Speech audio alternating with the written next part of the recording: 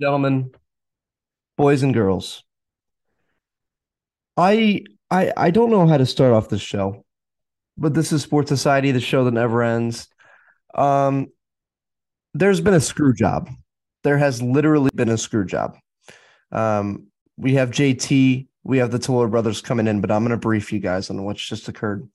Super Bowl 57 is going to be the brunt of this podcast, I'm sure.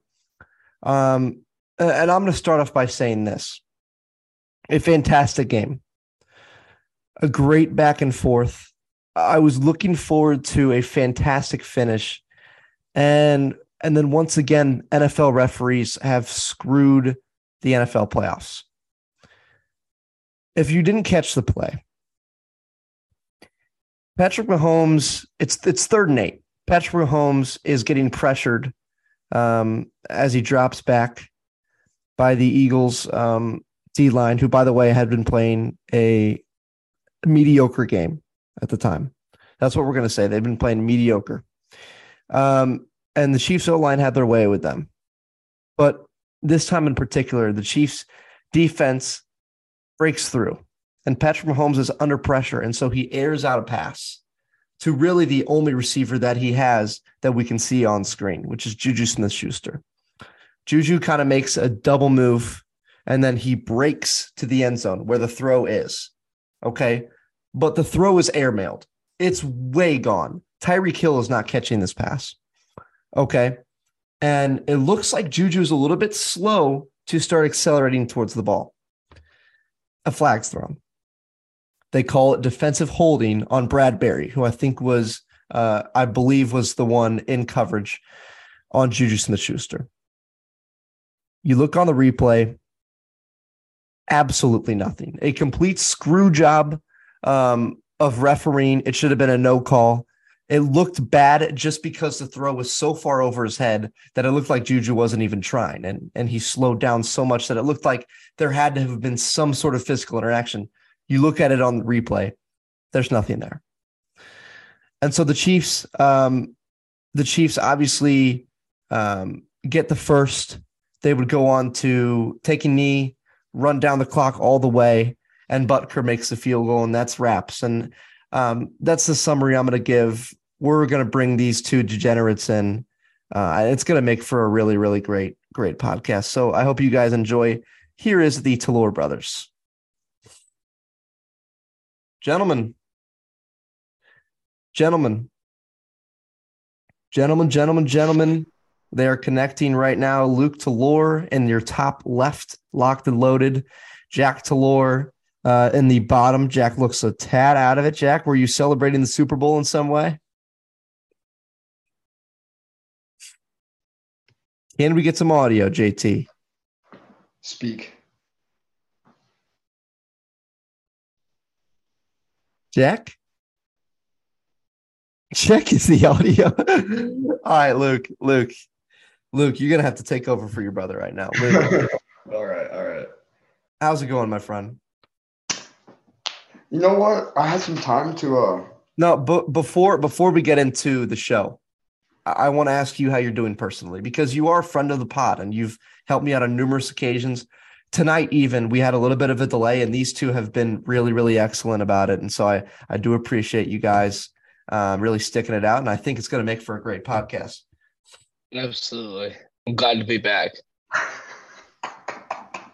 JT, I was asking before, and we're going to get to Luke and how he's doing. But JT, were you celebrating the Super Bowl a little bit? You look a little bit. I was not. Looks can be deceiving. I have a lot to say tonight about in particular, the final drive. Yeah, and we're going to get into that, JT. We're going to get into it because I want to save that for when we really go through the game, because I think there is a lot more to talk about with the game. I feel like it was a back and forth, and we can get into that. But I totally agree. Perfect. Luke, how you doing, my friend? No, I'm a little tired. I got to be at school in 8 hours. I have a test tomorrow that I'm probably gonna bomb. But you know what? We're living. Let's go. Not me. Guess who just got off Social Pro? Nah, I'm fucking around. I'm probably most definitely gonna miss all my classes tomorrow because it has been a very productive night for me. Perfect. You've been doing a lot of work, JT? If you count Bud Light seltzers, then yes. Okay. Well, this is what I was talking about, JT. This is what I mean. You were celebrating the Super Bowl. I was trying to enjoy it to the fullest. Okay. Okay. Well, there we go. Hey, you know what? Hey, I got a DoorDash order. I'm gonna pick up on this phone call, all right? Perfect. Join us back whenever you can, JT. 2 minutes. And just as quickly as he arrived, JT is now gone. He is heading to the DoorDash order. It is just me and Luke now, 1v1. Look.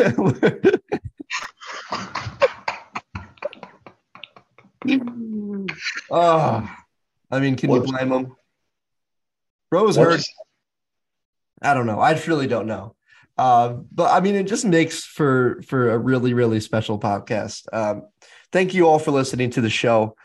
And Luke, we can begin with the NBA if you'd like. I would love to. I'd love to. So let's do it. So let's do that. So I want to preface this by saying the show before this on Thursday, Jack and I are doing the pod, right? We post the pod Thursday, not even a couple of hours after we post that podcast. Kyrie Irving is traded to the Dallas Mavericks. Okay. He is traded. And that was on the deadline, right? That was on the deadline. I thought he got traded on Wednesday. Am I wrong?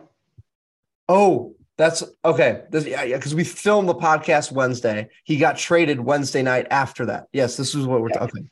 Wednesday night after that, Kyrie Irving is traded to the Mavericks, right? Because that makes for a crazy Thursday that would partake later. But we can get into the details of this trade in particular, if you don't mind, and we can kind of analyze and see if this was a good deal for both teams. Just eyeballing it, who do you think won the trade? Well, not only do I think they won this trade, I think the Brooklyn Nets won the entire trade deadline. Okay. Really? And I'm back. 20 piece. That's a 20 piece. Oh my God. This is awesome. But no, when I look at the Nets, I don't care about like how shitty their front office apparently is, because I heard it's an absolute shit show over there. But when I look at the situation they're put in, when both these guys are like, I kind of want out, I'm like, I think they made the complete most of what they could get out of. Yeah. I look at with Kyrie Irving, because Kyrie Irving is a phenomenal player. Probably the most skilled player in the NBA. Right? That's a good take. And when he is on the court, he is undoubtedly top 3 point guard in the league. Not even close. Well, you can make the case that Luke is number 2. You could make that case. See, that's what I'm going to get at. See, when I think of Kyrie Irving, I'm like, this dude's going to give you at least a 25 piece on very good efficiency. He's going to pass the ball well. He's going to make a lot of space. Like, he does that for you. And, I agree. But he's kind of like, the Kanye of NBA, where you just get canceled every month. I was going to say that. That is an absolute accurate statement.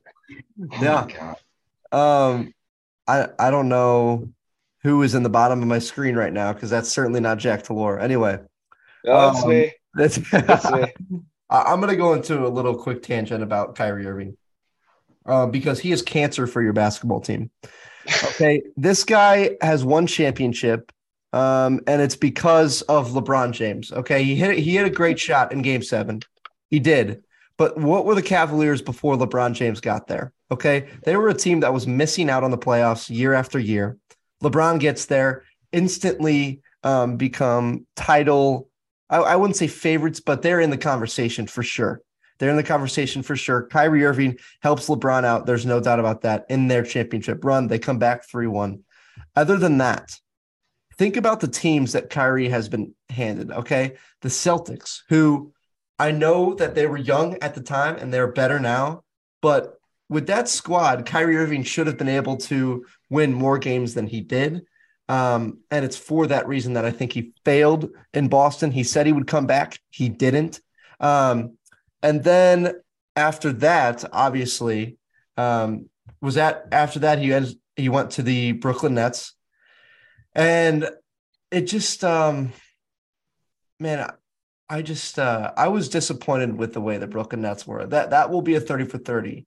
The way Kendrick Perkins posted the picture of Harden, Irving, and KD in the same picture, and the fact that they played 16 games together, it baffles me, and it's one of the biggest wasted opportunities of all time. And it goes to show that even though they won this trade deadline, I think that Nets fans have to be hurting. They have to be hurting. Yeah. So here's what I would say about the Nets, right? The Nets goes for both. We'll get to the KD trade probably later, just like breaking that. We will certainly get into that trade. When you took KD and Kyrie Irving, they weren't even playing together basically. Either one was hurt or one was canceled or one was meditating. One was not vaccinated. Yeah, one wasn't vaccinated. One was meditating. Like it was just Kyrie Irving is. Kyrie Irving is the Aaron Rodgers of the NBA. That's who he is. Except Aaron Rodgers doesn't say racist stuff about Jewish people on Twitter. Yeah, but Aaron Rodgers also does Percocet. And that's why he's the best player of all time. Nothing says best like a 4-day trip in the woods. But basically, they turned Kevin Durant, Kyrie Irving, they turned them into 7 first-round picks, I think close to 10 second-round picks. And you got Mikal Bridges and Cam Johnson along with Spencer Dinwiddie and Dorian Finney-Smith. Like, those are 4 very solid Jay Crowder, too. Players. Yeah, no one said this Brooklyn team would not be fun after KD and Kyrie got traded. They still got characters. Yeah. And they can still make a playoff push. I fully believe in that. You know why they will? Is because this is a team now. This is not this is not a show. It's not a Harlem Globetrotters show. It's a actual basketball team that can go into your arena and they can defend and they can shoot and they'll pass the ball and share the ball. And this is what makes winning teams. And it's the reason why the Golden State Warriors have had the most success out of any team, because although they have stars, if you see the way they pass the rock, they share, they move, they act as a team and they defend as a team. And I'll go ahead and mesh the Sacramento Kings in there with that too, because this season they have been one of the surprise teams in the leagues. I'm very excited to see what this team holds with Sabonis leading and Kevin Huerter and stuff. Like that team's got a lot of interest from me. Big jump. They definitely play the same way you described the Warriors. You know, they don't have this one single player that's making all the clutch shots and stuff. Everyone's operating as their own unit. Yeah. Yeah, that's certainly fair. When I look at this from the Mavericks perspective, what the fuck are you doing? You are already the worst defending team in the NBA, and you add a guy who doesn't give a rat's ass. Sure, Luka and Kyrie are going to give you 65, 70 points a night. That's great. That's awesome. They're going to give up about 100. They will. Luka is a personal – I'm pretty sure he's a fan favorite in the NBA, I would say. Sure. I don't really know a guy who's like, man, I fucking hate Luka Doncic in his guts. Everyone loves to see him play. He's awesome. And just, mixing those personality gears, I don't know how that's going to work. I just don't. You traded away your best defender and Dorian Finney-Smith, who is a walking 40% from 3, by the way. Yeah. He's a good shooter. The Brooklyn Nets, by the way, are the easily best shooting team in the NBA now. It's not even close. For sure. I would agree with that. I was looking at their lineup. I agree. Claxton bangs threes. You the ones on bed. Ridiculous rate. Yeah. And it's Mavericks, I just don't know. I get it. Luka was give me some fucking help, but I don't think I would rather you spend the extra first round pick and maybe even throw in a like a pick swap or like another little role player and get Kevin Durant. Yeah. Get him as Kyrie. Because Kevin Durant's going to play some defense, first off. He's not the best defender in the world, but he's going to play some defense. And he's going to benefit a lot more than having two extremely ball-heavy dribbling guys. With this trade that the Phoenix Suns have just made, they have just become arguably with the Mavs the most top-heavy team in the entire NBA.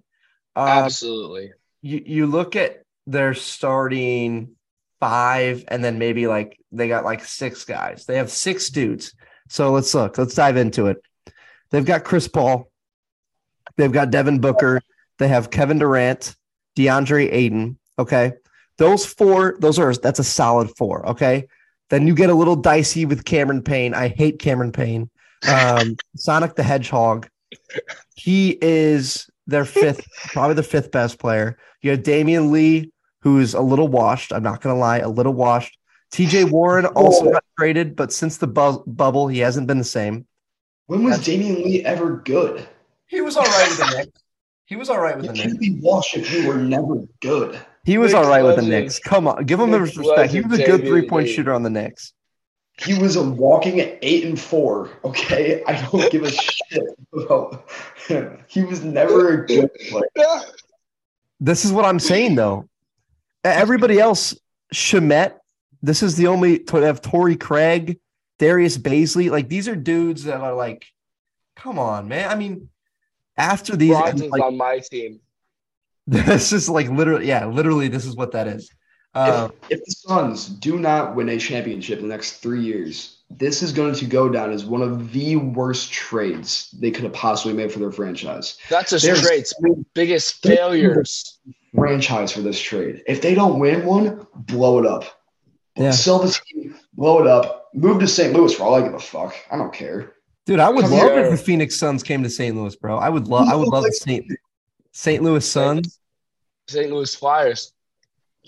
Yeah, that would be sweet. That would be sweet. Yeah, so I mean that's what I'm just saying. Like, let's look at the Mavericks next because the Mavericks, I think, are even worse. I think they might even be worse. Way worse.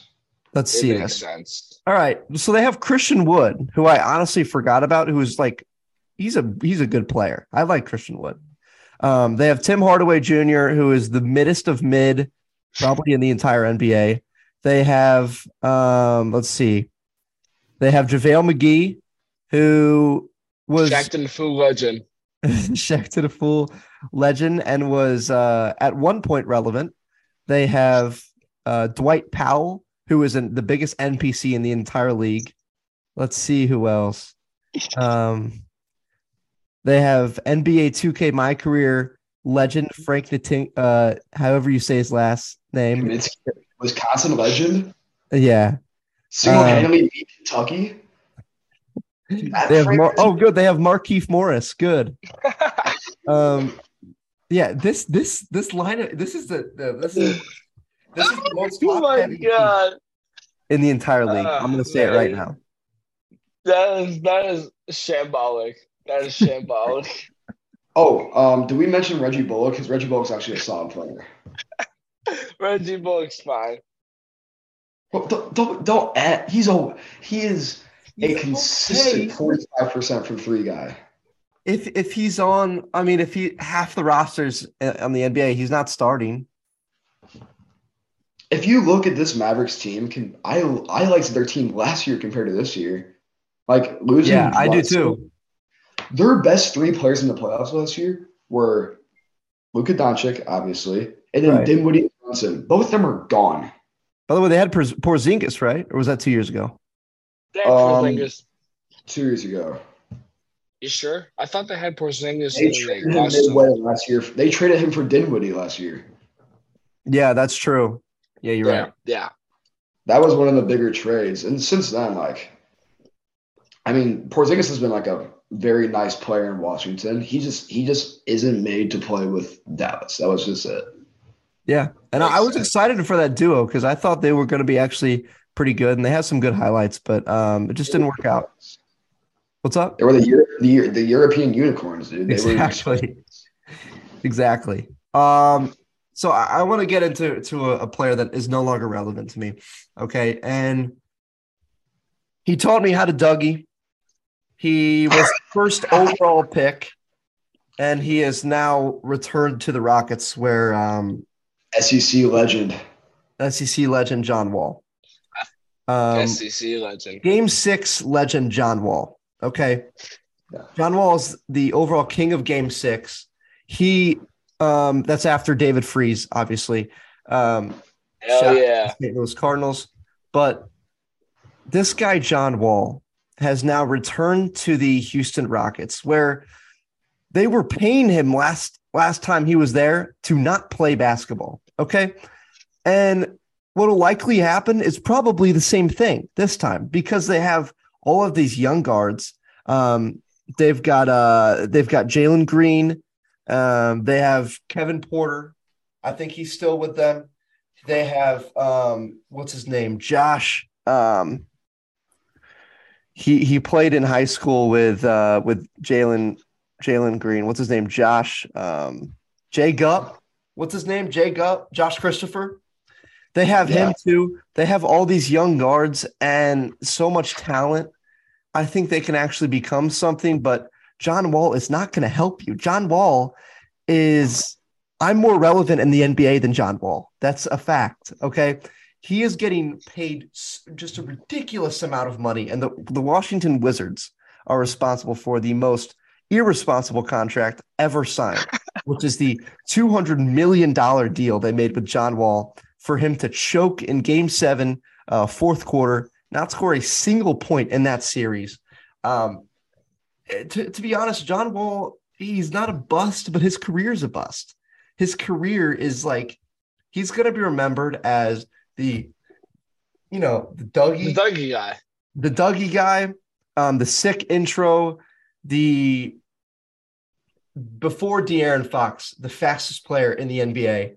He was lightning quick on the fast break, and watching him was a joy. And it's a shame. It really is a shame.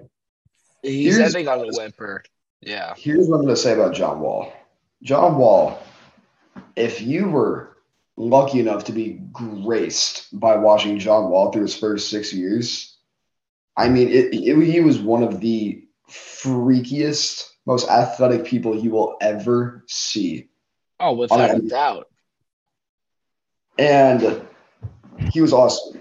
After that Achilles tear, and then Washington's like, I'll give you like a super max if you just suck ass and never play basketball again. He signed up for it. Good for him. He's getting fucking paid. He's making bank. He doesn't have to worry about anything in the world. He sucks at basketball now. He can't shoot. He can't shoot. Yeah. And if you're going to be a slow, unathletic point guard now, like he kind of is, you got to shoot. He has to be able to space the floor and shoot the basketball, and he just can't. And it's like it's the same thing about Russell Westbrook, but at least he's going to give you some explosiveness. He can still go in and finish up the rim. John Wall plays like my father on the blacktop. Oh no! Don't do Jim like that. Don't do Jim. Jim, by the way, Jim, friend of the pod, one of the few people who do respond to my tweets on Twitter. If you haven't already, go follow Twitter. I am constantly tweeting, sharing my thoughts on different events that have happened. And Jim, our dad makes some excellent comments. Jim is an absolute demon.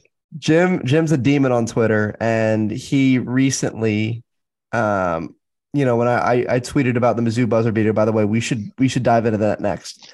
But I tweeted about the Mizzou buzzer beater, and he tweeted back at me and said, "Unfucking believable," which is just iconic from him. By the way, I do want to preface before we move into the Mizzou buzzer beater. John Wall previously called the Houston Rockets organization, quote, this is his quote, trash, beyond trash. That's what John Wall said about the Houston Rockets, and now he's returned. That's what makes the trade more baffling. Like, I can't believe you'd want to bring in that guy who just talks so much shit on you, like no more than a year ago. Like, why would you want to bring him back? You're just going to bring bad chemistry to the locker room, in my opinion. He's not going to play. They get Eric Gordon and 3 second-round picks So I think it was a good deal for the Clippers, and I think the Houston Rockets once again make a horrendous decision, And I have a question. What's up? Before we dive in to the Mizzou buzzer beater, I want to talk about one 4-team trade that went down. Is it the Gary Payton one? And it involves Saddiq Bey to the Hawks with Wiseman to the Pistons and then Gary Payton back on the Warriors. Yeah. Here's my opinions on that. Sorry, first off. Number one. Let's do it. James Wiseman, you suck.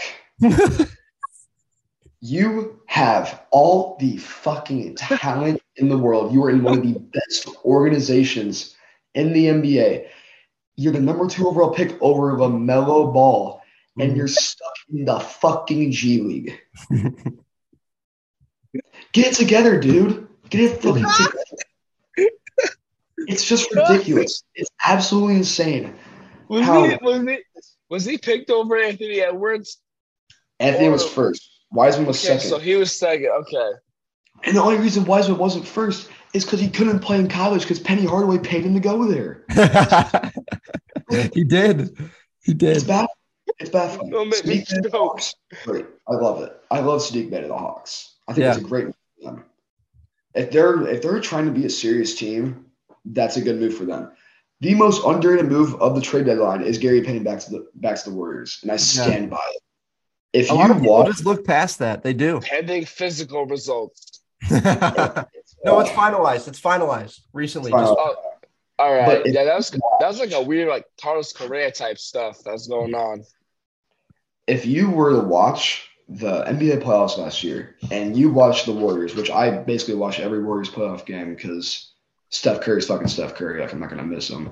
Yeah, because you're just elongated to Steph Curry. Gary Payton. This dude, Gary Payton. That's right. This dude, Gary Payton, was, I think, in my opinion, the best role player in the playoffs. That's just my opinion. I still can't believe he got hurt. Gary Payton goes out there every day in the playoffs, and I remember it was the first game of the Western Conference Finals, like not even 5 minutes into the game. And Gary Payton just puts his nuts all over Desmond Bane's mouth and posterizes him. It was literally a BJ on the basket. It was ridiculous. Yeah. He destroyed him. And Gary Payton also plays some of the best defense in the league. One of the only guys who actually tries. Can I tell you how much I'm praying for another Warriors, Grizzlies conference finals? No, I think it is blasphemous that the Grizzlies have the gall to call themselves a dynasty when they haven't won shit. They haven't even won a conference final. They haven't been to the finals. That is absolutely heinous, I tell you. Heinous. JT actually going on a tangent there, and I love to see that energy, JT. I completely agree, and I've said this before. I've said this about the Memphis Grizzlies, and I've said this about the Phoenix Suns because neither team has won anything. The Suns, to their credit, have come close, but obviously haven't won, and they're all in this year. Respect for that. The Grizzlies continue to annoy everybody in the league. John Morant goes on Twitter and has the nerve to say, "Oh yeah, we're the most hated team in the league." Well, I fucking wonder why, because you go on these rants and you're like, you think you're hood and you're on a $20 million contract or whatever the hell the number is. And they all think they're tough guys and they haven't won anything. They haven't even been to the finals yet. Okay. And Jaren Jackson is the same way. Dylan Brooks, for the love of God, is the same way. Bane is the same way. They're all just like this. And I can't stand the Memphis Grizzlies. I can't stand them. I wouldn't say Bane's the same way because, like, when I look at, like, Desmond Bane's actually really underrated. And I think he's really good. Shout out Dylan Brooks. Go fuck yourself. Actually, I just don't care about you. I don't. You are such a fucking terrible human being. I can't even stand it. A rat-haired prick. He is. If there was one player where I'm like, if he just had to lose both his legs right now and never touch the floor again, it'd be Dylan Brooks. Wow. Not the fella from Iowa State? Oh, God. Oh, Caleb Grill. Yeah. Shout out podcast 2 weeks ago. Talking about yeah, just Dylan Brooks is just he doesn't even back it up. He sucks. You might as well be A.L. Pillings here, bro. Jesus Christ. Dylan Brooks is the Adolf Hitler of the NBA. Whoa! I stand by it. I don't know, man. Yeah, I don't know. I stand by it. I'd have to go to that and board for that. Good. Fucking Stand by it. I mean, I don't like Dylan Brooks because of his antics, because he acts like people who are more successful than him don't exist, and he doesn't know. LeBron. Not even necessarily LeBron. I'm talking about Shannon Sharp. That instance with Shannon Sharp. And Klay Thompson. He just treats like whenever he was like bitch mouthing Klay Thompson the other day. Oh my God! Last year in the playoffs, and then Klay hits that dagger three over him, yells in his face, steps over him, basically teabagged him. I'm not even kidding. If you watch it.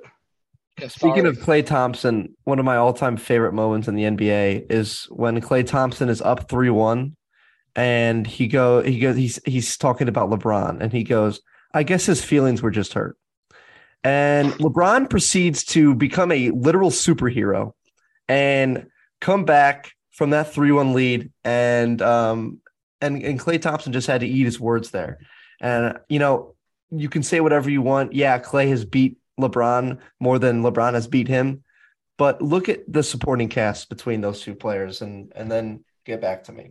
There was Klay hurting his feelings, and then oh shit, I forgot. You want to open your eyes a little bit there, Jake? You look a little shut. I might have straight up. I might have ripped into some devious gas earlier, but yeah. Hush. Let's move on to Green Light Golston. Green Light Golston. Yes. Do it. Yes. Luke, I'm just gonna hand it off to you because you are the Missouri basketball specialist here. You really have dove in. And JT and I are also big fans, but I want you to describe your point of view of the game, what's going on around you, and then the result.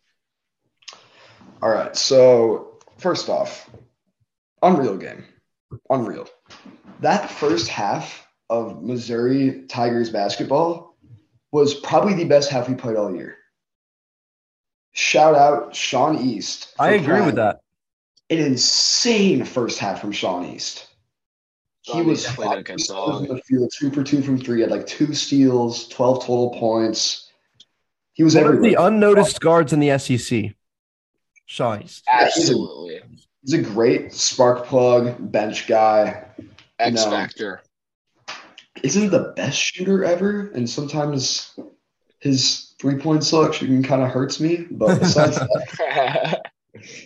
that, he's been really solid this year, and I give him props considering he was a JUCO guy last year. Mm-hmm. And it's about 11 minutes left in the second half. All of a sudden, something just clicks on Tennessee. I don't know who that number 25 dude, the lefty, is for Tennessee. He's a prick, first off. The white dude? Yes. Yeah, it's also a V. Guys. It's a V. He's actually European, I believe. He is, and he can go fuck himself and fuck off. He went all the way from Europe to go to Knoxville, Tennessee. Interesting, right, JT? Interesting. Very interesting. Why don't you just go to some Paris or shit or something? No, but all of a sudden. You're right, though, Luke. Something clicked, and not even game time, not like actual like time in the world, but game time. 5 minutes is off the clock. We're at the 6-minute mark. This game's tied. Like that. They went on a 26-10 run. Like nothing happened. In classic Mizzou fashion. Yeah. It was. And I actually was on a FaceTime with Bill before the big run happened. Shout out, Bill. Shout out And my father. I mean, Phillips. this team is special. I'm like, dude, this is some of the best basketball I've seen us play in so long. And then he texts me about real time, 25 minutes later. He's like, what the hell just happened? And I'm like, I can't tell you. I really couldn't. Let's jump to also shout out SEC officiating. What were you watching? I'm curious. I'm really curious. It was horrendous. It was You really can see bad. my opinion right here. Yeah. I'm really curious how you can allow a team to shoot 24 free throws in a half. That's great. O2 Sacramento Kings bullshit. It's awesome. You know, I just really appreciate watching free throws the whole game. If I wouldn't do that, It was disgusting, and I'm gonna tell you what it reminded me of. It was really tough to watch because it reminded me of the Arkansas game in the sense that the stoppages, like, let these kids play. We have a physical team. We have a team that really likes to get after it and likes to play defense physically. And a lot of these SEC teams are the same way that we are. And I don't mean to interrupt you, Luke, but that's just what I'm saying. These refs, all sports, they need to get better. They do. They do. It's like it's almost just making it like unenjoyable. And I hate it when I really do hate blaming a game on refs, but like you're not helping the case. Like you have to give us a reason not to blame you guys. I think it's safe to say that Tennessee doesn't come back in that game without all those free throws. I think that's very safe to say. That is completely understandable. If you look, because they were shooting well, but if you watch that half, if you go back and watch that half, what is that team without those free throws? You know what I'm saying? It never had to go to the buzzer beater.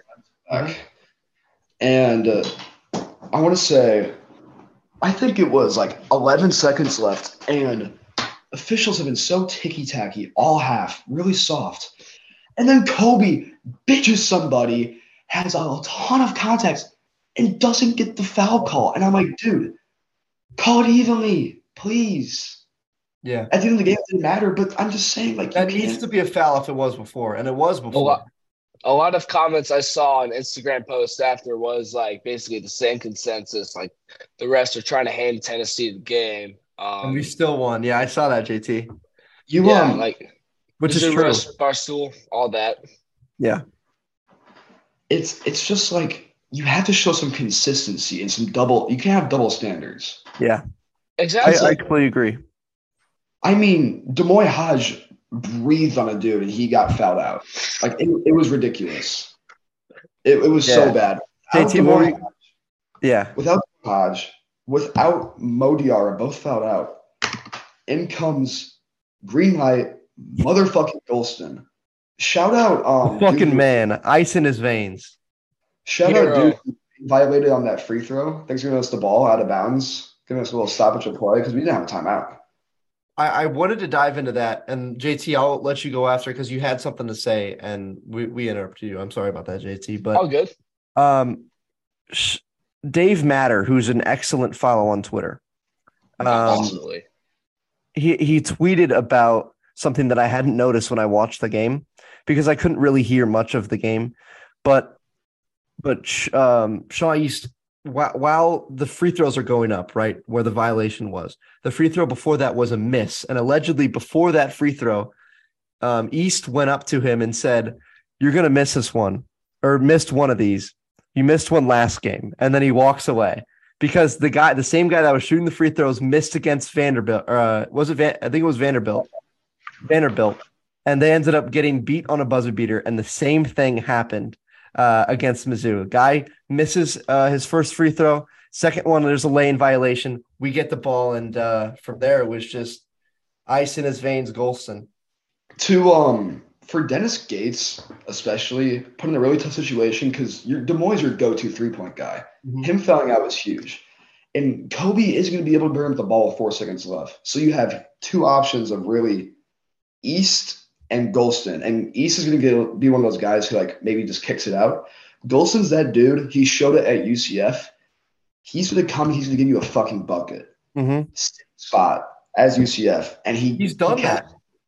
He's he got that delivered. dog in him. I see Golston get a lot of shit on Twitter from Mizzou fans. Mhm.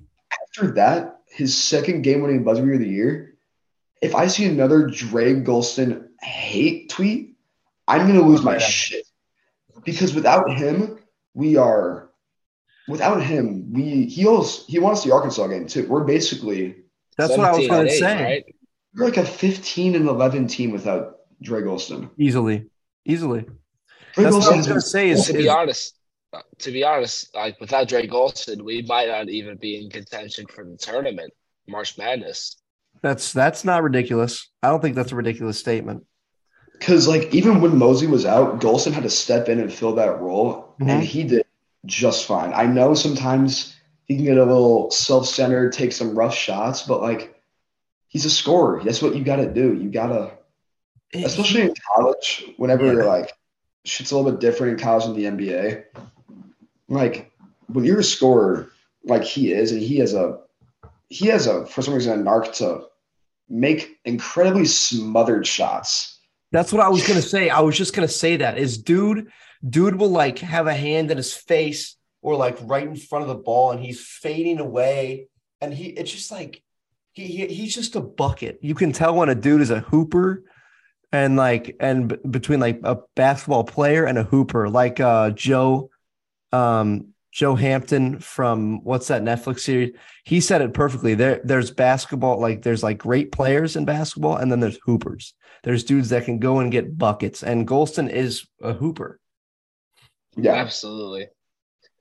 and Dylan Brooks is a shitter. He wants to be a hooper Back to the Dylan Brooks Dylan hate Brooks club. is neither. because Dylan Brooks hate club part 2. Dylan Brooks plays like he's a hooper, but he has, like I said, the skill of literally my father. So it Looks like a doesn't. hooper, belongs at a Hooters. But now Mizzou is 19-6, 7-5 in SEC play. We have, I think, 6 ranked wins in the year. I mean, what more? Probable berth. Skate's first year. Looking at a very probable berth for the March Madness tournament.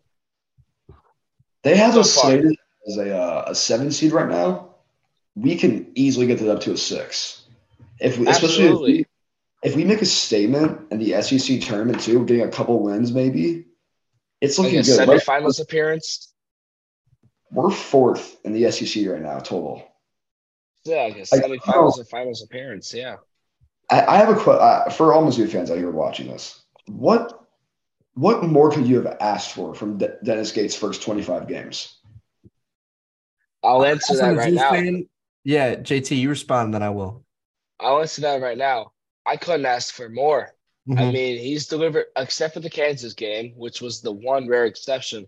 We have played phenomenally against any ranked team, whether they're top 20, top 10, top 5. We have played an exceptionally well game of basketball. And yes, there have been some rough losses, but like that's to be expected with any coach. Like it's happened to Purdue, who's been ranked number 1 consistently this season. Every team's going to have that rough loss. So it's not really a very big red flag if Dennis Gates loses to like Texas A&M or Florida when they're not looking at a berth for the NCAA tournament when we are. Yeah. Yeah, that's perfect. And I'm gonna completely agree. The only thing I would really ask for, and the Kansas game was to me, I've completely put that game behind me. I don't think that was the same team that we have right now. I really don't. I think if you give us another shot at Kansas as the team that we are right now, I think that game's a competitive basketball game. And I think we were a little starstruck. I think, you have a sellout crowd in front of an audience that hasn't seen a real basketball team they can get behind in, at least 10 years. At least 10 years, you haven't seen a basketball team like that. The realest team Mizzou's had in the last 10 years was COVID, but we couldn't even watch. Exactly. Yeah. So the only thing I would ask about Dennis Gates is those non-ranked games, those games that we should be taking control of. It seems like a lot of times teams are able to hang around with us. And but for his first year, there's nothing more I could ask for. Literally nothing more. He's done so well, and I love Dennis Gates. I do. Helped me moved into my dorm. Yeah. Thanks for carrying my luggage. Uh, I think we've done really well with basketball, and if you guys wouldn't mind, I think it's time to dive into the football. And this is what you guys have been waiting I'm for. ready. I'm ready JT, for it. JT's ready, and we're gonna let JT loose here first, and then Luca, we'll get your thoughts too. I briefed everybody before I had you guys come on while you guys were in the waiting room. I briefed about the play, so you can just rant about whatever, JT. Just let it out. All right. Okay. So for the first 3 quarters of this Super Bowl, I thought this was an incredible game. You know, no one could, neither team could put each other away. It was very competitive, and I like that they were all both getting after it. Mm-hmm. And then the fourth quarter hits. Chiefs, they start taking command. The Eagles can't really respond. Um, Chiefs were in the red zone with about 2 minutes left, probably under 2 minutes when the game changer happened. James Bradbury held Juju Smith-Schuster, allegedly, even though like Smith-Schuster only had about like I'd say 3 to 5 yards off the route from the snap, and he didn't even hit his cut yet. He was still on his off the line of scrimmage run, and I think regardless of what happened, if Bradbury did get held or not, Mahomes, in my opinion, overthrew him by a couple inches. Regardless, Not in inches, yards. Yeah, That's he what I was overthrew. saying before we came on. Is there's not a player in the NFL who's catching that football. No, Tyreek Hill is not catching that football. Usain Bolt is not catching that football. The Flash maybe has a chance, and that's about it. JT, continue. yeah. So I was at the fraternity house watching with my brothers, and um, obviously it was probably a house divided. It was a house divided.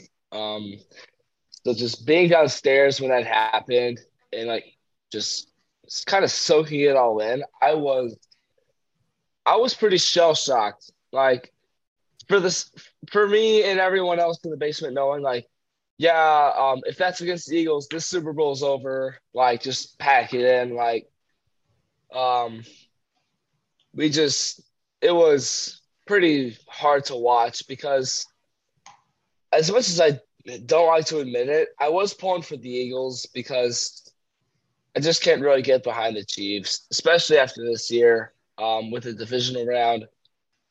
Just being down there, I just kind of felt like it was one of my biggest Super Bowl heartbreaks, probably since either the Rams won it or the Falcons losing in 51.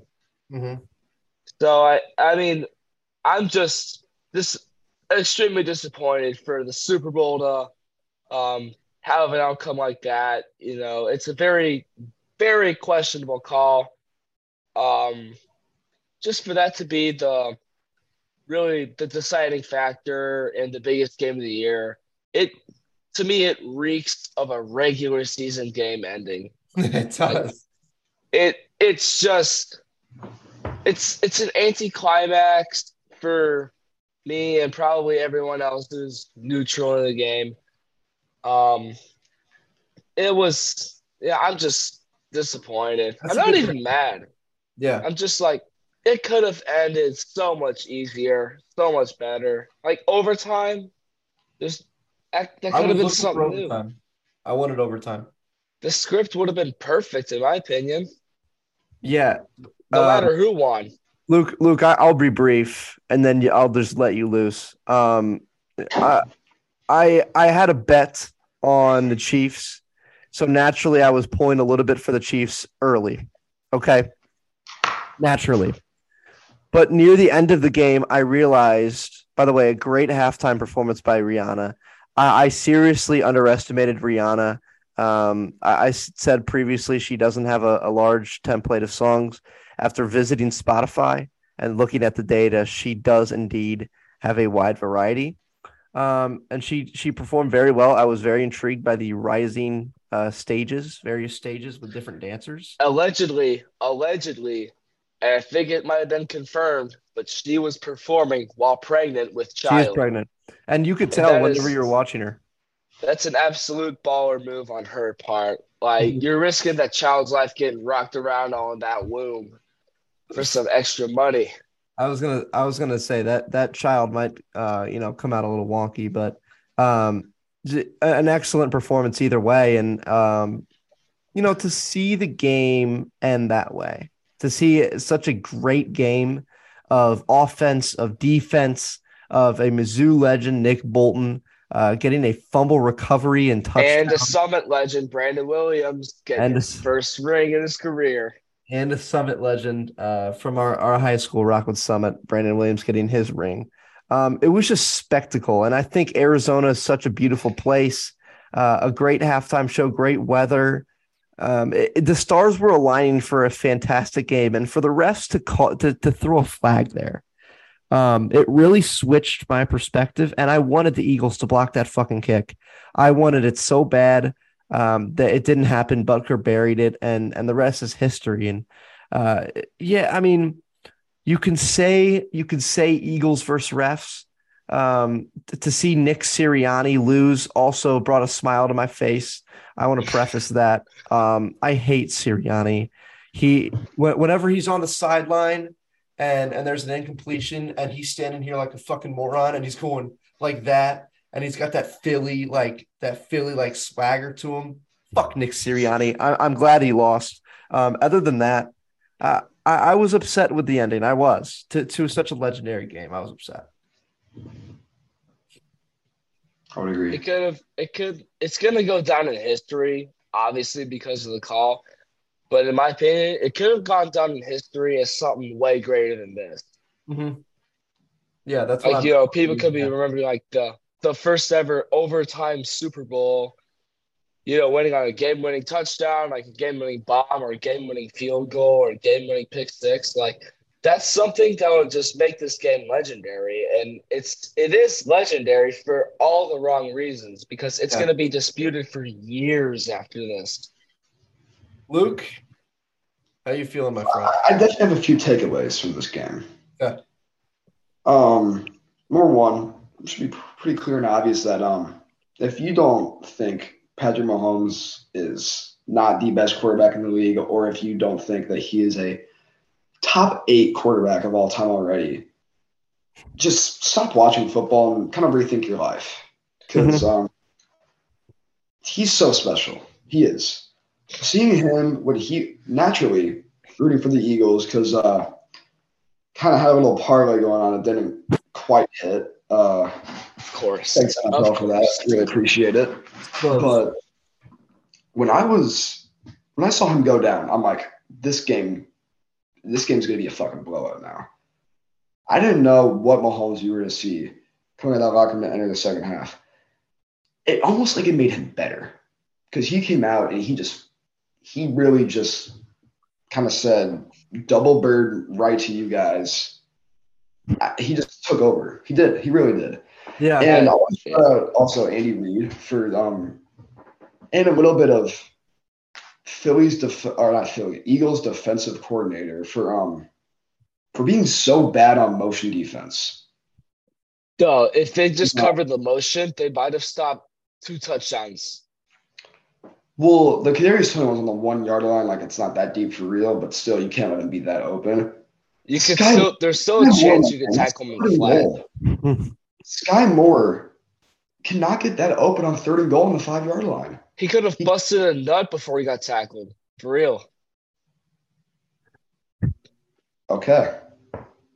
That took a turn. Just naming examples. Yeah. But, I mean, it's just like, at least contest the catch. Something. It just made it. It just. And I know it benefited Mizzou legend Nick Bolton, but Hurts, man. What are you doing? Yeah. If he doesn't lose that, and the Eagles score on that drive, that could have changed the complexion of that game. because you have all that. You have easily. You have just all the momentum in the world, and if you get a stop, the next drive, the Chiefs have the ball. Like that would put you in the driver's seat, no doubt. It was a little just kind of like it was a momentum shift. It really was, and it definitely changed the outcome of this game.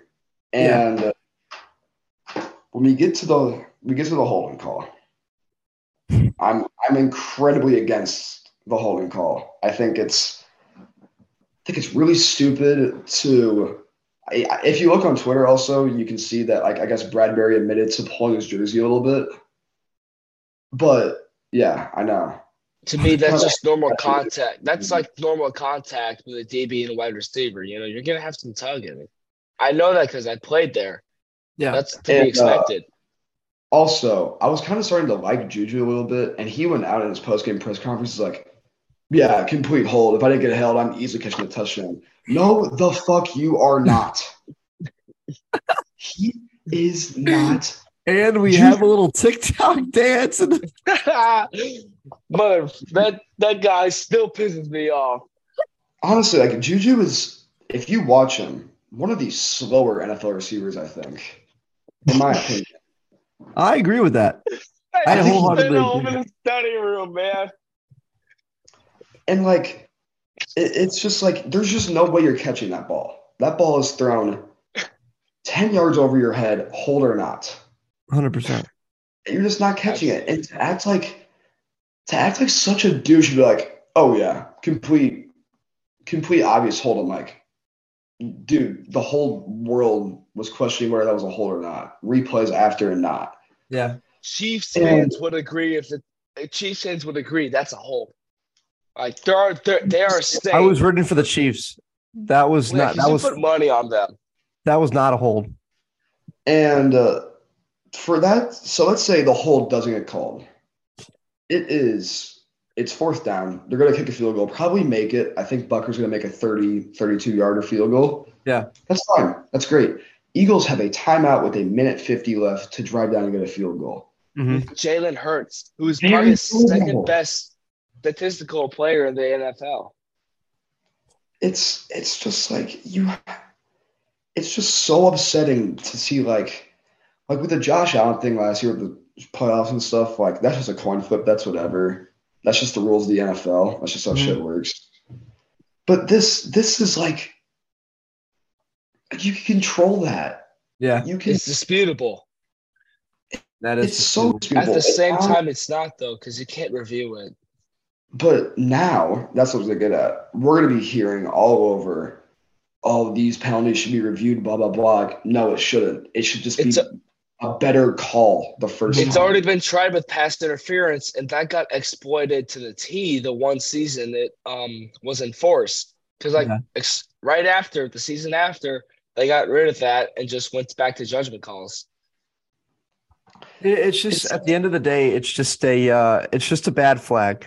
It's a bad flag, and it comes in a time where the Eagles, they don't need that, and it comes in a time where the Chiefs need it most. Is that flag that was thrown, and it gives the Super Bowl a legacy, like JT was saying, that should have been much greater than it was. This could have been a top 10 game, like easily. Looking back at it. It really was. 5 years down the line, this could have been like revered, something that would get replayed on free TV. Yeah. Also, another factor that no one's really talking about, I feel like, Eagles. How the fuck do you let Kadarius Toney do that? That punt return? I was going to get into that because Kadarius Toney, by the way, incredibly underrated. Kadarius Toney is one of the most versatile athletes I think available in the NFL. I think that when you look at versatility, I think he's on the same level as Deebo Samuel. I think that he is in the upper echelon of guys that are able to create space. They're able to make guys miss. He has speed. As far as I know, I think he has hands as well. I think that he has the tools to become a really nice receiver. Yeah, He does. Absolutely. I agree with that. is- And just to see how Tony, like, that dude was stumbling on the opposite 40, and you let him get to the 5. Mm-hmm. It's the longest punt return in Super Bowl history. Horrendous coverage. Horrendous. It was like they weren't trying. You're only up 6 points. If you don't give that up, no, they were down 1, and you gave that up. If you At the end of tackle the them day, at their own 35 or 40, there's a chance you can stop them. By the way, can we agree, because this is my take, that Travis Kelce is the most dangerous target in the entire NFL? He is moving up my tight end list. He's honestly got potential. I think wide receivers included. I think Travis Kelce is. I think he's easily the greatest receiving tight end ever. Because he is basically an extra slot receiver. When you with look size, into it. With mobility, with hands, he can high point the ball. He can make contested catches. There's nobody yards that's after better. Catch. Yeah, there's nobody better that's at finding space in zone coverages than Travis Kelce. And Patrick Mahomes can always deliver him the ball, and it just makes for such a killer duo. And they've been doing it for so long now, it feels like. A stat that always baffles me with Travis Kelce is he's the same age as Gronk. Yeah. Wow. Stop. Crazy. They're both 32. Yeah, Gronk's young, man, but he's messed up. Gronk's messed up, bro. Gronk also went to Arizona State. Gronk's a walking commercial. Yeah. Yeah, it's definitely there's definitely factors that went into this game that was like, yeah, the flag isn't everything. It definitely doesn't help. Yeah. The flag isn't everything. The fumble, scoop and score, the punt return. There's just also some long drives. They've had long drives in that game. KC did. Some really questionable play calls on third down, I think. Yeah, I agree. I was watching. They relied on their read option a little too much. That's what I noticed. Like they were doing a lot of read options and the Chiefs would blitz them. The Chiefs would blitz on read options, and maybe Jalen Hurts would make the right read. But the fact that there's so many guys in the zone for the Chiefs, I saw it numerous times where he would just get swarmed, and it wasn't. Yeah, I swear, I don't think KC got sacked all night. They didn't. Yeah, well, that's partially because the O-line was playing pretty well, but Patrick Mahomes is one of the premier quarterbacks in the entire league at not getting sacked and throwing the ball away, et cetera, that sort of thing. His backyard style, just kind of unconventional. It definitely worked for them that night. He's a tall, better Kyler Murray. He doesn't run like the energy of an angry toddler. Yeah. Also, just coming in, Chad Henne has retired as Super Bowl champion. So shout out Jaguars legend.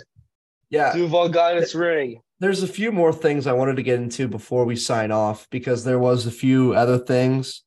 I don't know if you caught it. Spencer Dinwiddie took a game-winning shot and was apparently a little late against the 76ers. I want you guys to hear the announcer. Now, I'm going to preface this by saying Brooklyn is down by 3. Okay, there's 0.9 seconds left to the 76ers. It's 98-101. So if they hit a 3, it ties the game and sends it to OT. Listen to the announcer. Getting down. There's no timeouts left. O'Neal, Dinwiddie for the win. If you caught it, the announcer goes for the win. And they're down 3 points. Spencer lets go the shot. It was a great shot, a little late, as we know. But the announcer goes for the win. And now I want to say, if this was an actual game winner, or if the shot counted and it went to OT and the Nets ended up winning that call right there would have ruined the entire experience, I think, of the game. Because you say for the win, and then it goes down. You must feel like a fucking idiot whenever they continue playing overtime. You know what I'm talking about?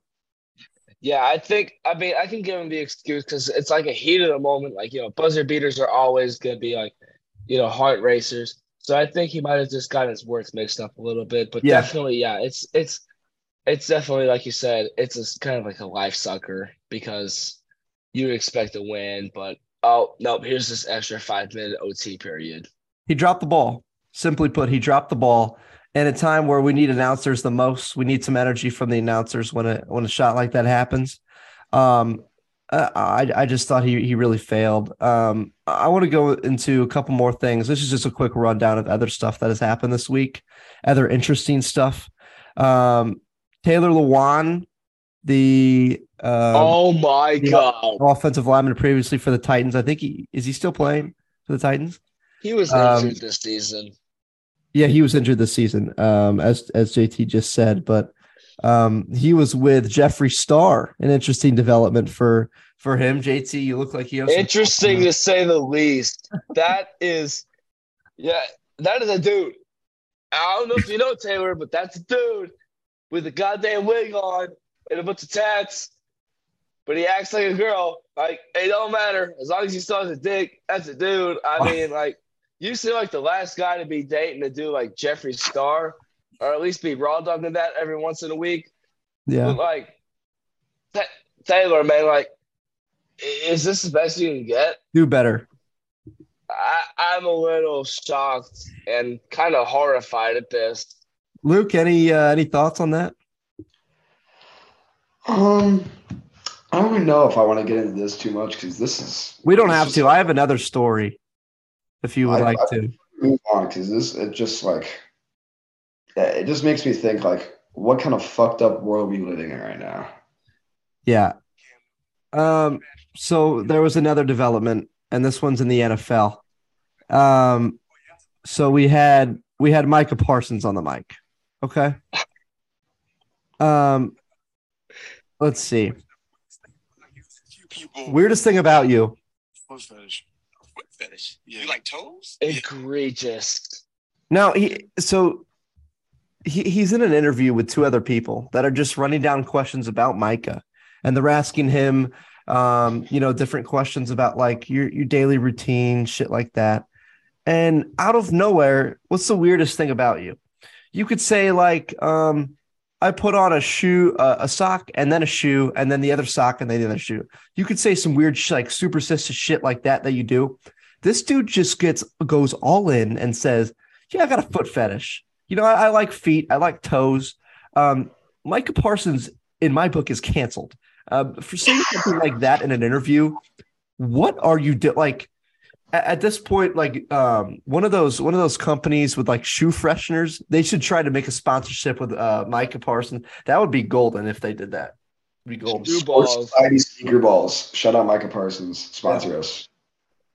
No, for Micah Parsons, first of all, I will say this. I applaud your confidence. I would never have the absolute confidence to have, like, announce, "Oh yeah, I like sucking toe fungus out of bitches' toenails." Like, I would never have that confidence. For him to just be like, "I'll chill about it," like it's a common thing. Like, respect. The only other guy I know that can do that is Rick Ross. So that's all I'll give you. Like, but dude, you have major issues. Why is sucking toes giving you a goddamn stiffy? I Fucking thought weird, dude. I thought things like tits or ass would be a little more interesting, but apparently not. I think he just gets off to like some dirty ass brown crusty toenails that need to be clipped. Yeah, I don't know. it's rough. This world is strange, to say the least. Yeah, I mean, Luke, any thoughts at all? Because we can move on if you'd like. I mean, this is Sports Society. I guess this is sports, but I mean, this is sports technically.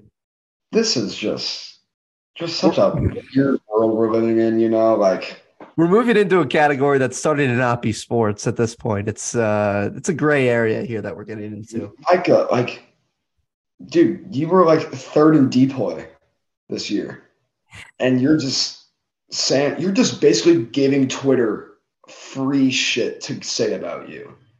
or TikTok. This is not a little thing, by the way, that he's just said. Micah Parsons is very active on Twitter and he's tweeting a lot.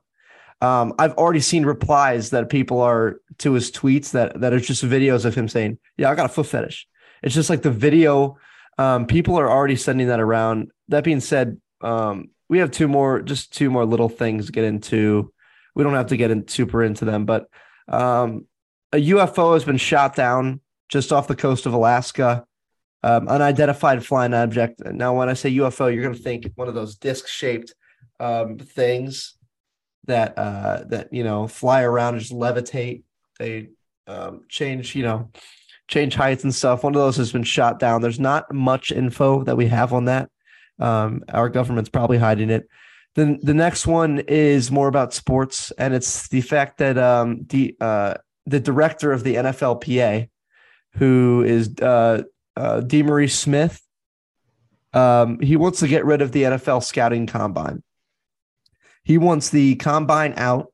He thinks that he thinks that it's not good for the players. He thinks that if you want to evaluate these guys, go do the work and go see them in college. If you really know what you want, go and do the work yourself. He says that it's bad for the players to have to get up so early and do all this stuff. It's all about players' rights. I want to hear what you guys think about this. I'll go first. The scouting combine's been it hasn't just been a newfangled thing. This has been a tradition dating back to the 80s. Mm-hmm. This has been one of the most cookie cutter standard way to evaluate players based on things like their, speed, athleticism, intangibles, all of that. Like, that is a vital part of drafting. That is what decides what player is going to get drafted in what round sometimes. Yeah. So for someone to suggest it's like the elimination of that and having guys, recruiters, scouters, travel miles and miles and miles, probably in their cars. I think it's more of a waste of time because, there's going to be days where they're going to be the next coming of Julio Jones, and then there's days like they're, what's his name? Nelson Aguilar. Nelson Aguilar catching strays on today's pod. I think it's like the scouting, it's more like a baseball thing. That's because scouting baseball is a little more intricate. You can tell who's going to be a big player or not based off the combine stuff sometimes. It's happened. Yeah. Sometimes the drag players value down, sometimes drag players value up. So in my opinion, that's just it would just be super wrong for me for the scouting combine to be completely phased out of the drafting process because I see it as too vital of a concept. And then with the UFO, America, I'd stay careful. I would buy as much canned food as possible in the next year. Fuck yo, China, and eat my dick. Okay. All right, Luke. Luke, any thoughts? On the NFL? We're not going to comment on the UFO anymore. Any thoughts on the NFLPA? That dude needs to check how many chromosomes he has because that's just ridiculous. Here's the thing with the NFL scouting. This is why we love the Talor duo right here. Just unfiltered. This is just it's when you think of the NFL Combine, honestly, I see it as more as it's almost from a fan perspective too, how good these guys are, and it gives us kind of a chance to see who does good at all this and all that. Saying you have to go to colleges and stuff to watch these players play, two completely different things. Because sometimes, the combine shows how physically fit and physically healthy someone is. You can't really necessarily see that on a football field after every play. You can see an O-lineman block the same dude, but when you see an O-lineman benching 225 for 7 more reps than there, dude, that's a big difference. Yeah. I'm just going to say I think the combine, in terms of for skill positions, I don't think it's very useful.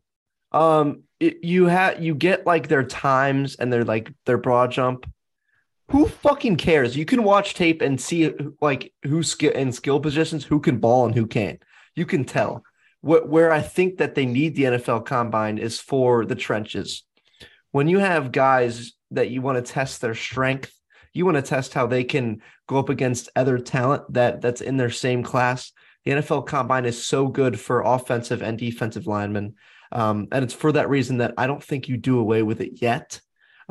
Maybe you dial down some of the stuff in the NFL Combine, but you can't do away with it completely. It's a staple of the NFL right now with the rookies coming in. With the offensive linemen, like with some of their performances, they've been able to elevate their stock super high. Sure. Like extremely good example is Tony Mandarich, who was drafted in 1989 between Aikman and Barry Sanders to the Packers. Sorry, Luke.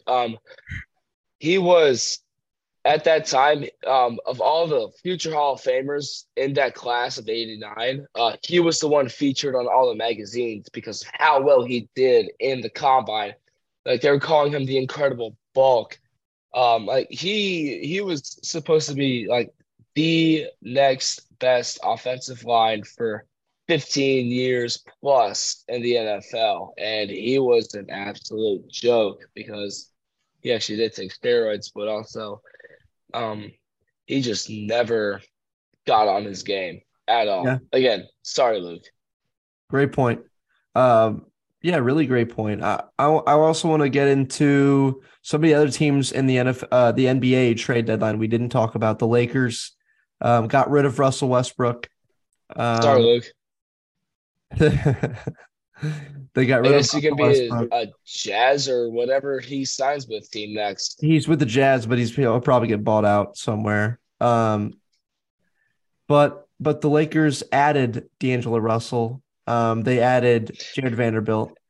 They added Malik Beasley, Mo Bamba as well. I think that the Lakers had a really underrated trade deadline. I think, and they've already shown it because they already got a win with this squad they have. I really like D'Angelo Russell in this team now. I really do because there's nights where he can give you 30.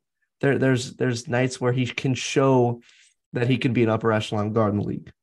He's always been regarded as a solid point guard, and I think that still stands true to this day. He's always been like, he'll get you 15 every game. 12 seed or not, the Lakers have the chance this season with this squad to make a run. They have the chance to. It's just the question. The question: will they? Will they? Yeah. Luke, what do you think? Luke, what do you think about the new look Lakers? Do you think that they?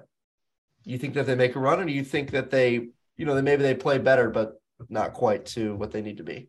So when I was actually eating dinner, and when this trade went down, so I got to check my phone after dinner, and I see that D'Lo got traded to the Lakers, and instantly, not a Lakers fan, I'm a Russ fan, and instantly as I see that, I'm like, there goes Russ. He's done. He's gone. And that kind of made my heart drop a little bit because just the disrespect that dude gets. He does deserve better. Like you can piss on him all you want because he doesn't shoot 40% from three. But I mean, the dude gives heart. You don't see that a lot in the NBA anymore. He plays with fire. Like some NBA players and shit like that, like sometimes they get like, when I see people get like hella emotional and stuff about like the NBA and stuff, and I watch them play, it's like they're not even trying. Russ gives you 100,000,000% effort every night. He genuinely tries on both ends of the ball. It's not like he's just out there half-assing everything. Yeah. And sometimes he doesn't produce the best results, but guess what? Every player is gonna be like that sometimes. So I completely agree. The Rustlander, it's got to stop. Like it's gotten so bad that the media basically, like the reporters, they just shit on him from 50 feet above. The Rustlander, and I'm sorry to cut you off, JT, because I'm going to piggyback off what you're saying because the media slander of Russell Westbrook is it's second to none in the NBA. I would argue second to none. There was a video that surfaced kind of the other day, and it had been a little bit previous to when I had seen it, of kind of a younger reporter asking Russell Westbrook. She said, "You faked out numerous opponents tonight with some special moves or whatever." And specifically in the second quarter, there was a time where you were turned almost 180 degrees from the basket, and you jumped and turned and made the shot. And she asked if it was just second nature, or is he trying to do stuff like that? And he was like, for the first time that season, somebody in the media had said something that was like positive about him. His face lit up. Yeah, his face lit up. If you go watch the clip, because it's very wholesome. And Russ will be remembered in LA as a failure, and he doesn't deserve that because he gave so much effort. And people, they'll say like Westbrook, shit like that. Like that dude has a name. Draymond Green has said this. That dude has a real name, like Westbrook. Call him by his name. Stand on that, because like it's one thing if like he's talking a lot of shit, but he goes out night after night and he's trying his hardest, and he's trying to help the team win games, and it looks bad, but he's trying to get to his previous form, and I feel for Russ. I do. Another thing I'll say about Russ is it's just what people don't realize is when he signed that contract with the Thunder, he signed it so he can stay there. Mm-hmm. And he has never asked for a trade one time from any of the teams he's been traded to. And he's never asked for a destination to go. Like, he got traded to the Rockets. He averaged 27, 8, and 7 as the second option next to James Harden, who averaged 36 that year. Mm-hmm. And you know what happened? He got traded to the Wizards. He goes to the Wizards. By the way, underrated on the Wizards. Really underrated on the Wizards. It was a sleeper season.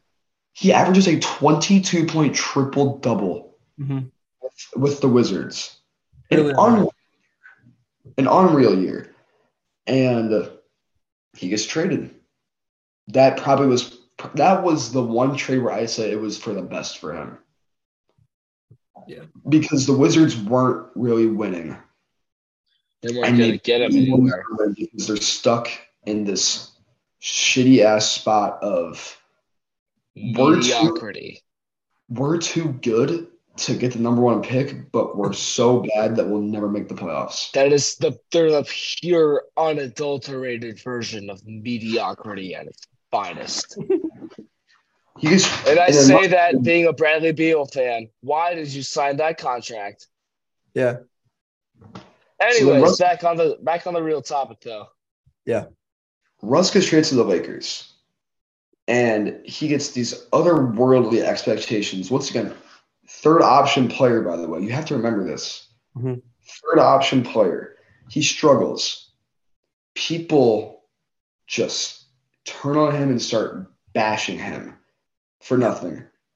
And he takes, instead of asking for a bigger role, he decides to chooses to step in as the sixth man to help his team. And I'd say he's shooting 44% from the field, 30% from three, 17, 7, and 6 on the year. As a sixth man, he's having an underrated year.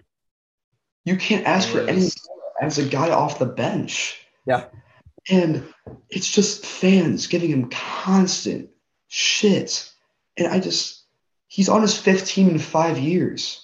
Yeah. Well, Lakers fans could be notoriously brutal and very criticism. Listen, they expect excellence, and in the wake of Kobe, obviously rest in peace in the wake of Kobe, and then in the wake of the recent championship in the bubble, Lakers fans are in this false narrative that this team will snap out of it. Well, here's the thing. They haven't snapped out of it for 3 years now. And I think the aura is over. I think that they need to start something new. And I think that this trade that they just made, I think it just might be the thing that they need. I would It might agree with have that. to. It might have to be. You know what? If they want to start something new, it might have to do with trading LeBron or AD or both. Yeah. Because both of them still carry value with them, despite AD's injuries and If you do LeBron's it, you have aging. to soon. If you do it, you have to soon. Yeah, I agree. It's either And they got to retire with you or sign a long contract or just retire straight up.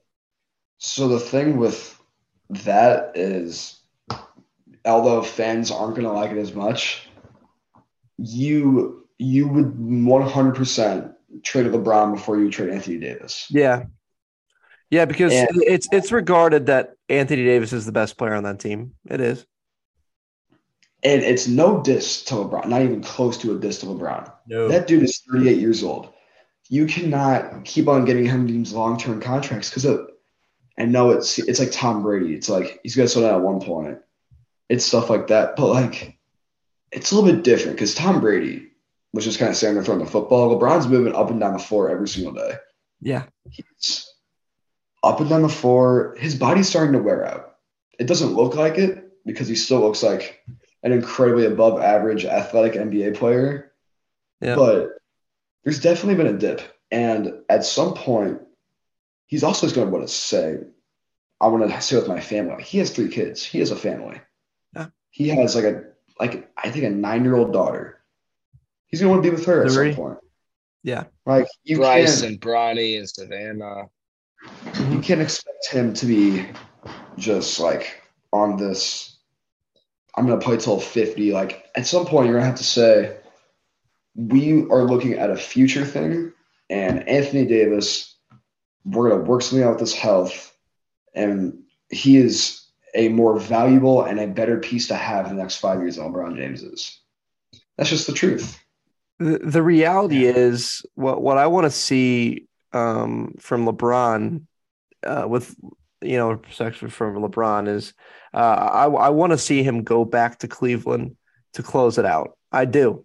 I want to see him go back to Cleveland, and if Bronny James is able to really increase his stock and get into the NBA as fast as possible, to have those two on the same team and like in the starting lineup would be like it would be one of the like most viewed things I think the internet would see that year whenever that would happen. One of the best storylines in NBA history, I think. Because also, you think about it, LeBron stays in the league until Bronny James gets drafted, and then he goes to Bronny's team. Like Bronny, he is learning from quite possibly, arguably, and Andrews, in my opinion, the greatest player in NBA history. Mm-hmm. Like you are not getting bought up by anyone better than that. Like he is the bar. He said it, and he's still staying up to that. Think about being the son of that guy. Think about like every day at school, everybody's like, "Oh, you're going to be the next LeBron," and then you make it. Yeah, to be the player that Bronny already is in high school is everybody's gonna say, "Oh, Le Genetics, Le Sperm." Yeah, I mean, true, but Bronny's also an incredible shooter, and he's very skilled. He's a guard compared to LeBron plays like a guard, but he's not a guard. Bronny has a different build. Side. Yeah. LeBron's a forward, and Bronny is more of a point guard, and he's very athletic, and he has a great jump shot, and he's very skilled, and he's a really really nice passer in the same way LeBron is, and so it shapes up to be a really nice player that a lot of teams need. And when I look at but here's the thing with you saying you want him to go back to Cleveland. Yeah. With the way Cleveland's team is shaped right now, I just don't see it happening. Because that's a team. It makes sense. That's a team full of young bulls. Like you got Donovan Mitchell, who's like 26. Darius Garland's like 24. Jared Allen's like 25. Like that's a young. And I don't know if you're gonna want to mess up kind of that core, if you know what I mean. Like if you don't think that LeBron would go in and succeed, I don't know if we're on the same wavelength, because I think there's not a lot of people that are. If LeBron James comes into your clubhouse, into your club, you're gonna listen to what the fuck he says, because however good Cleveland is, They need somebody to lift them up in the playoffs. They need somebody to show them the way, and there's no better person to do that right now in the league than LeBron James. I'm Yes. not saying we want to have success there. I would 100% think we have success there. I just don't know. How well they match? I just don't know how they mesh. Yeah, Because, that's fair. like I said, like LeBron on the Lakers, he's getting a lot of touches per game, obviously, because he's the best scorer on that team. I don't know if he's the best scorer in Cleveland. Mitchell's legit. He's not. LeBron's not the best scorer in Cleveland. And if LeBron goes there, he might be 41 years old by the time Bronny gets in the NBA. Like, that's a 41-year-old man. Vince Carter numbers right there. Vince Carter numbers. Except Vince Carter played 3 minutes and could barely touch the net. Yeah, I mean, people expect LeBron to carry a load at 38. No other player in history has been handed that task before. No other player in history. To be honest, I feel like he's got that task already in LA because, like, that's what I'm saying right now. I mean, Anthony Davis has basically been Mr. Glass this season, so like he can't. This season, last season, more than this season. His career, AD still took some time off, but like whenever LeBron does not have AD playing, he had Russ, except he got traded now. Like he's kind of just got a bunch of like middle tier guys who can like, they'll probably get you a decent somewhat amount of points, but LeBron's still got to be the show because he can still create those points and assists and rebounds. For sure. Yeah. I think we've covered everything really nicely, guys. I think this is a great pod. And I mean, if you guys are fine with it, I'm cool with that, ending it right here. You guys have any closing remarks? WWE Elimination Chamber. It's in 7 days, 1 week. Here's our WWE segment. Hopefully Sami Zayn wins the belts. I'm doubting it, but also I have a hunch, so that's all I'll leave it at. All right, JT. And Duval, go Blues. Tankford Bedard, go Cardinals. All right, JT.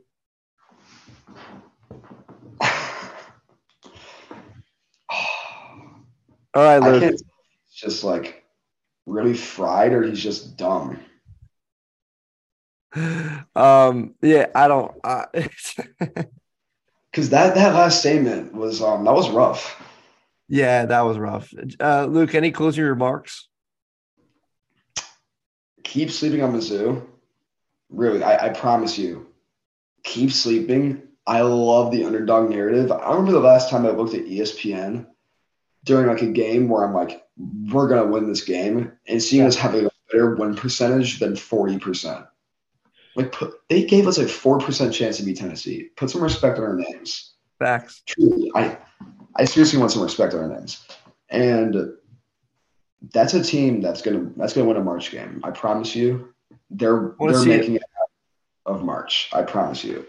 Besides that, NBA shaping up pretty well. Drafts coming up. That should be a very interesting topic for sure. Yeah.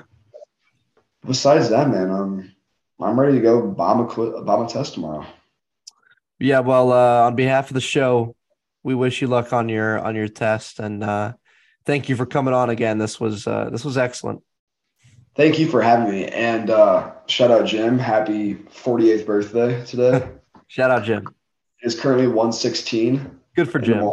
February 13th. We're battling. Follow him on Twitter at JTalur613. I'm pretty sure. Give Jim the follow. All right, Luke. Yes. All right, man. I'll see you around. I'll see you, bro. So just another really special podcast. I just want to thank you guys if you're still listening. For listening. I mean, thanks for listening, guys. Really, I get so many texts from different people that are supporting me, saying keep going, keep doing what you're doing, and I love doing this podcast. It's become like something I'm trying out to a hobby I have now, something I look forward to. If you want to come on the pod, just text me. Just let me know. If you don't know me personally, DM me on Instagram. On pretty much all of my socials, I have a link tree, and you can find all of my socials there. That being said, if you want to discuss sports, just let me know, and we can do that. We can do that on the pod or off. I love sports. We love sports here. This is the show that never ends. Thank you for listening to Sports Society.